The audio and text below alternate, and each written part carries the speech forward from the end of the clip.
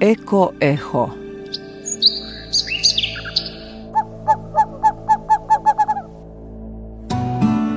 Zvuk prirode na talasima BiH radija 1.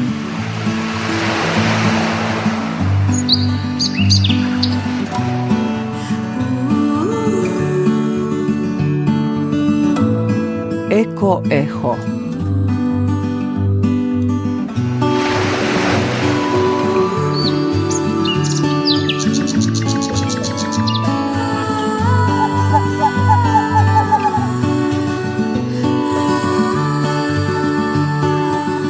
Partner emisije Fondacija Friedrich Ebert u Bosni i Hercegovini.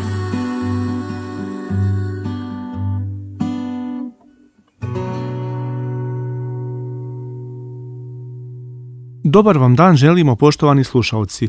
Ja sam Miloš Jokić, voditelj emisije EkoEho koju realizujemo petkom u okviru otvorenog studija BiH radija 1. U emisiji govorimo o temama zaštite životne sredine, a partner je Fondacija Friedrich Ebert u Bosni i Hercegovini. U ovom izdanju serijala EkoEho govorimo o energijskoj tranziciji u Bosni i Hercegovini.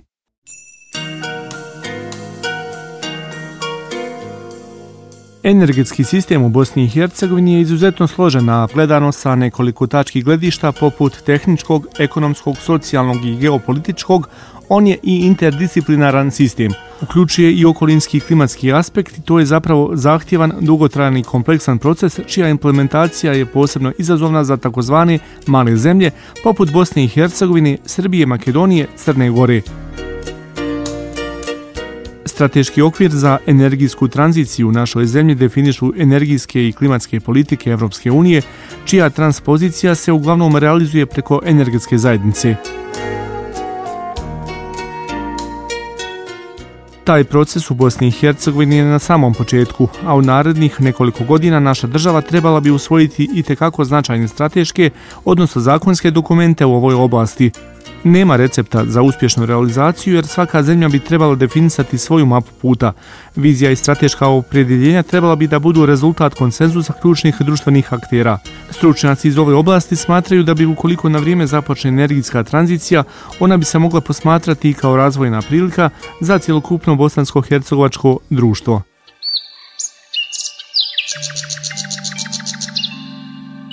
EkoEho.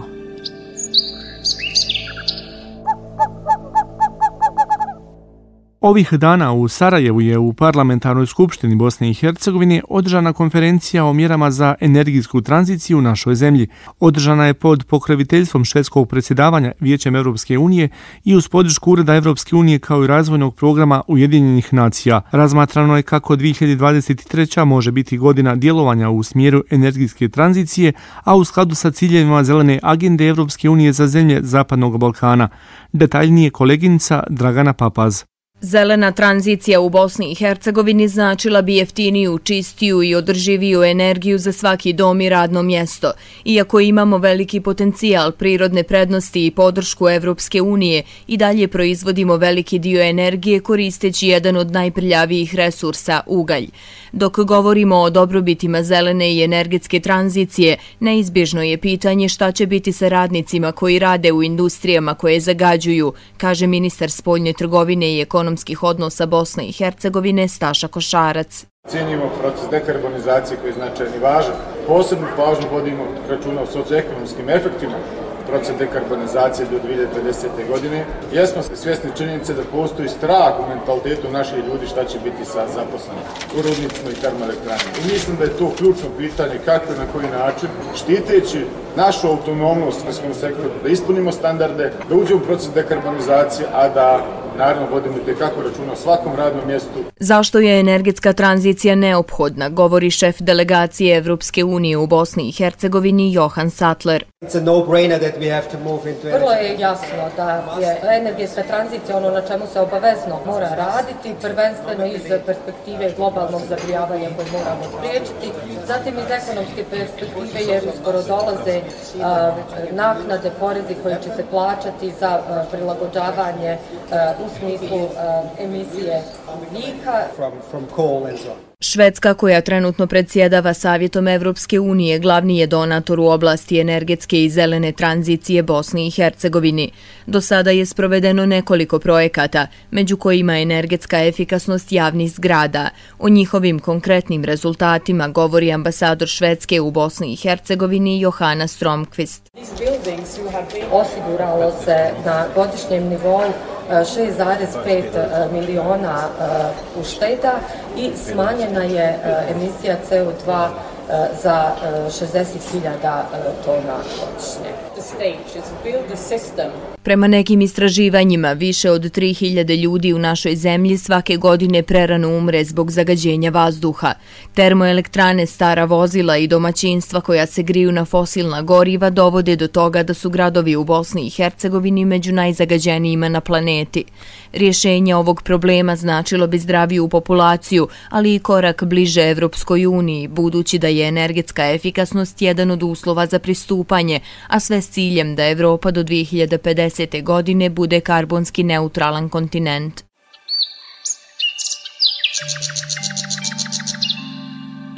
EkoEho.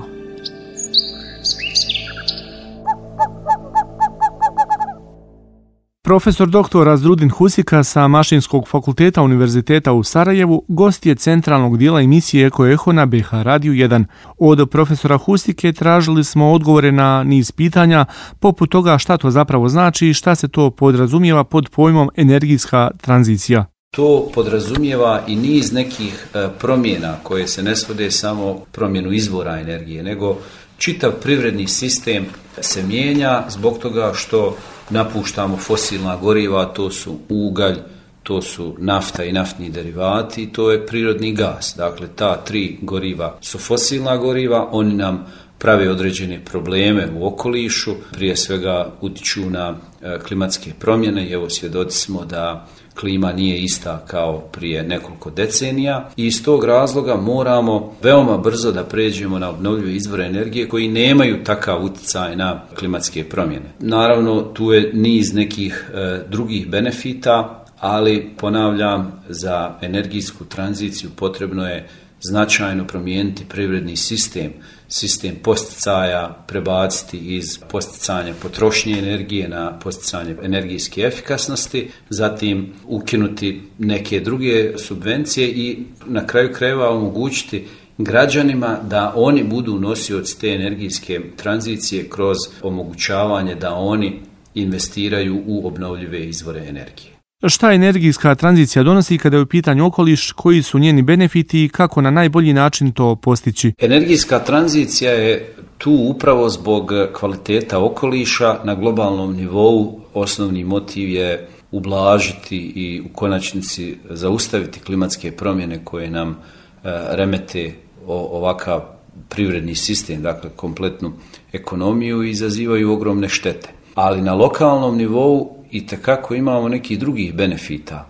Recimo mi u Bosni i Hercegovini od energijske tranzicije najviše koristi možemo očekivati kroz bolji kvalitet zraka, manje zagađivanje tla, voda, jer sve što je vezano za obnovljive izvore energije znači i značajno manji utjecaj na okoliš nego korištenje recimo uglja, nafte, naftnih derivata i prirodnog gasa. Tako da su to osnovni benefiti uz naravno bolja radna mjesta i veći broj radnih mjesta. Ono što do sada protivnici koji ne zagovaraju toliko energijsku tranziciju ističu, pogotovo za države kao što je Bosna i Hercegovina, jeste da gubimo na taj način radna mjesta. Upravo suprotno ovim sektorima, dakle sektorima energijske vezane za energijsku tranziciju, obnovljivi izvori energije, neki novi modeli poslovanja kao što je prelazak sa isporuke energije na isporuku usluge energijom. Takvi modeli biznisa i takve tehnologije dovode do povećanja broja radnih mjesta i što je važno, to su radna mjesta koja su puno kvalitetnija u odnosu na radna mjesta u onoj tradicionalnoj energetici. Kad pogledamo radna mjesta u rudnicima, termoelektranama, ovdje imamo radna mjesta u trgovini energijom, u povezivanju nekim pametnim rješenjima više malih izvora energije i u konačnici kako je to na najbolji način postići. energijsku tranziciju. Za razliku od dosadašnjeg energetskog sistema gdje imamo nekoliko preduzeća koja dominiraju u tom sektoru, energetsku tranziciju ili bolje rečeno energijsku je najbolje napraviti kroz omogućavanje građanima da svoj novac ulože u obnovljive izvore energije ili u povećanje energijske efikasnosti i na taj način sami sebi proizvode jedan dio energije ili mogu i viškove prodavati, tako da onda imamo jednu inkluzivnu dekarbonizaciju, dakle energijsku tranziciju koja omogućava i neke dodatne prihode samim građanima. Profesore Husika, kakvo je stanje u Bosni i Hercegovini po pitanju energijske tranzicije sa akcentom na okoliš? A u uređenju kakvo ima Bosna i Hercegovina razumljivo je da neke stvari idu puno teže nego što bi to trebalo, ali ono što zasigurno možemo reći da neke stvari se dešavaju i pored ovako kompleksne upravljačke strukture u Bosni i Hercegovini. Jedan značajan broj javnih objekata je utopljen ili bolje rečeno povećana mu energijska efikasnost, investira se u obnovljive izvore energije, mnogi projekti su već implementirani, ali znatno veći broj projekata je u pripremi, tome pogoduju i trenutno jako visoke cijene, pogotovo električne energije, ali i nekih drugih energenata, tako da stvari u tom smjeru idu, ali ne tako brzo kao što bi većina građana Bosne i Hercegovine htjela. Naravno, još uvijek imamo onih koji smatraju da je energijska tranzicija prijetnja za daljnji razvoj Bosne i Hercegovine i to je zadatak svih nivoa vlasti i pogotovo nevladinog sektora, nevladnih organizacija da rade na tome, dakle na širenju svijesti da energijska tranzicija znači nova radna mjesta i bolji kvalitet okoliša. Što se tiče akcenta na kvalitet okoliša, mi još uvijek nemamo vidljive rezultate ni ovoga, hajmo reći, relativno malog broja aktivnosti koje smo u tom smjeru proveli, jer treba jedno vrijeme da protekne da bi se vidjelo to što smo recimo smanjili potrošnju uglja za grijanje, pa da nam je kvalitet zraka zbog toga bolji. Svjedoci smo da u proteklih nekoliko godina kvalitet zraka nam uglavnom zavisi od meteoroloških uslova, dakle ne toliko da smo smanjili emisiju, tako i kod ovih drugih elemenata okoliša, recimo kada su u pitanju emisije nekih zagađujućih materija, bilo u zrak, tlo ili vodu. Za kraj našeg razgovora, profesore Husika, možete li nam navesti neke primjere dobre prakse iz svijeta kada je energijska tranzicija u pitanju i kako se to može dobro uraditi i na koji način i u Bosni i Hercegovini? Upravo je ovo dobro pitanje jer možete raditi i najbolje stvari, ali ako ne radite to na pravi način, onda nemate one željene efekte. Recimo, mnoge zemlje Europske unije su krenule u energijsku tranziciju, ali primjenjujući različite načine i podrška građana je totalno drugačija. Recimo, Češka je krenula u intenzivnu energijsku tranziciju, ali kroz velike investicije, kroz investicije od strane privatnog biznisa i velikih kompanija i došli su u situaciju kada je većina građana, dakle stanovništva Češke, se okrenula protiv obnovljivih izvora energije jer ne vide tu svoju šansu za razvoj i za kvalitetniji okoliš. S druge strane, neke zemlje, recimo kao što je Austrija, kao što je Njemačka, one su primijenile neke druge modele omogućavajući svojim građanima da se aktivno uključe u energijsku tranziciju kroz energijske zadruge, kroz takozvanu građansku energiju ili zajednice obnovljive energije, dakle da građani investiraju u solarne elektrane, da učestvuju u finansiranju vjetroelektrana, tako da su osjetili da su oni dio toga i da oni tu vode glavnu riječ. I onda stanovništvo daje punu podršku i stvari idu puno brže nego da se to prepusti recimo većinski državnim velikim kompanijama. Naravno i one imaju tu svoju ulogu u takvom jednom procesu, ali po meni ključno zbog inercije velikih sistema moramo omogućiti malom biznisu, malim srednjim preduzećima da investiraju u energijsku tranziciju kroz mjere korištenja obnovljivih izvora energije, zatim neke nove načine skladištenja energije, pa zašto ne i hidrogen, dakle sad neke visoke tehnologije i naravno povećanje energijske efikasnosti. Na strani stanovništva omogućiti takozvani koncept prozjumera, dakle da ujedno i proizvodite energiju, ali da je i trošite, i onda imamo i sve preduslove za značajniju elektrifikaciju saobraćaja i onda to će sigurno dovesti do bolje kvaliteta okoliša, jer znamo da u mnogim gradovima pored ovih individualnih ložišta glavni problem kada je u pitanju kvalitet zraka su i emisije iz transporta. Bio je ovo profesor dr. Azrudin Husika sa Mašinskog fakulteta Univerziteta u Sarajevu. Pojasnio nam je šta to zapravo energijska tranzicija podrazumijeva, to je koje benefite donosi kada je u pitanju okoliš, ali i kako to na najbolji način postići.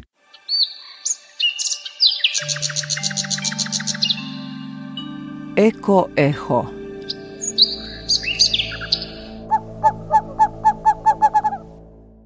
U posljednje vrijeme kada se govori o energijskoj tranziciji često se pominje i pojam energijskog siromaštva. Šta on podrazumijeva, pojašnjava nam Džemila Agić, direktorica Centra za ekologiju i energiju iz Tuzle. Energetsko siromaštvo je u stvari ona domaćinstva koja sebi ne mogu da obezbijede dovoljno energenata za grijanje i korištenje električne energije. U Tuzlanskom kantonu smo u 2020. i 2021. godini radili istraživanje na 10.000 domaćinstava po pitanju prisustva energetskog siromaštva i utvrdilo se da je energetsko siromaštvo prisutno u Tuzlanskom kantonu značajno, a vjerovatno i u cijeloj Bosni i Hercegovini. Koliko je domaćinstva energetski siromašno? Po nekim standardima bi rekli, možemo reći i da je 70%. Međutim, ako uzmemo uslov u kojem živimo i trenutnu ekonomsku situaciju i mogućnost pomoći, nužno je preko 40% domaćinstava da im se pomogne. Za njih bi trebalo organizirati program pomoći, ali kada bi smo birali one koji su najugroženiji, one kojim je hitno potrebno pomoći, u takvu kategoriju pripada 10% domaćinstava u Bosni i Hercegovini. Što znači da za takva domaćinstva treba pripremiti programe pomoći, ali prije toga treba napraviti plan na koji način ćemo pomagati ovakvim domaćinstvima. U Tuzli su već pokrenute određene aktivnosti. Centar zajedno sa švicarskim Caritasom sa 4 lokalne zajednice u Tuzlanskom kantonu pravi plan mjera za smanjenje energetskog siromaštva koji će u ljetu 2023. godine biti usvojen od vijeća gradskih i općinskih i onda se kreće u njihovu realizaciju. U okviru ovog programa ćemo definirati i indikatore i plan mjera i pomoćemo lokalnim zajednicama da rade i na njihovoj realizaciji. Koliko je energetska tranzicija važna za Tuzlu? Ogroman značaj ima, jer smo mi grad u kojem se proizvodi električna energija iz fosilnih goriva. Svi drugi privredni subjekti su bili naslonjeni na korištenje uglja, koji je glavni uzročnik i razlog za energetsku tranziciju. Tako da je ovom tranzicijom je veoma pogođen Tuzlanski kanton, a posebno Tuzla. I sama ova tranzicija će morati imati ogroman utjecaj i na privredni i ekonomski razvoj, ali i na život građana. Zato je jako važno da se uključi što veći broj građana, privrednih subjekata u energetsku tranziciju, da bismo mogli iznijeti ovaj novi zakon o obnovljivim izvorima energije, koji predviđa i prozumerski način, znači i proizvodnji i potrošnje energije. To će na neki način omogućiti demokratizaciju i na neki način olakšati energetsku tranziciju. Ne zato što će građani proizvoditi ogromnu količinu energije, nego zato što će mijenjati svijest građana, što će oni kada postanu prozumeri ili proizvođači i potrošači mijenjati svoj pristup, drugačije će razumjeti i više će poduzimati na tom planu. Ono što Tuzla poduzima sada u oblasti tranzicije energetske i smanjenja i dekarbonizacije, ima program sufinansiranja i preko 1000 domaćinstava je promijenilo korištenje energenta svog. Napustili ugalj, prešlo je na obnovljivi izvor energije, da li je to biomasa ili toplotna pumpa. U tom pravcu treba ići, treba direktno pomagati građanima i da zajednički krenemo ka dekarbonizaciji. Bila je ovo direktorica Tuzlanskog centra za ekologiju i energiju sa kojom smo i završili priču o energijskoj tranziciji u Bosni i Hercegovini.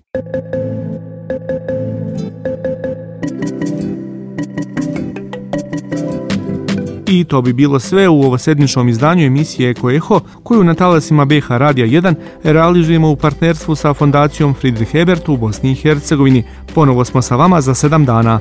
Urednica Sanela Habeš. U proteklim minutama kroz emisiju EkoEho vodio vas je Miloš Jokić. Snimatelj tona Boris Pavlović.